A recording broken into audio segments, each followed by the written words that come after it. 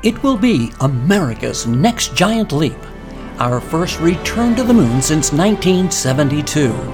On Tuesday, September 27, NASA will make a third attempt to launch the most powerful rocket ever built to carry the Orion spacecraft to the moon and beyond.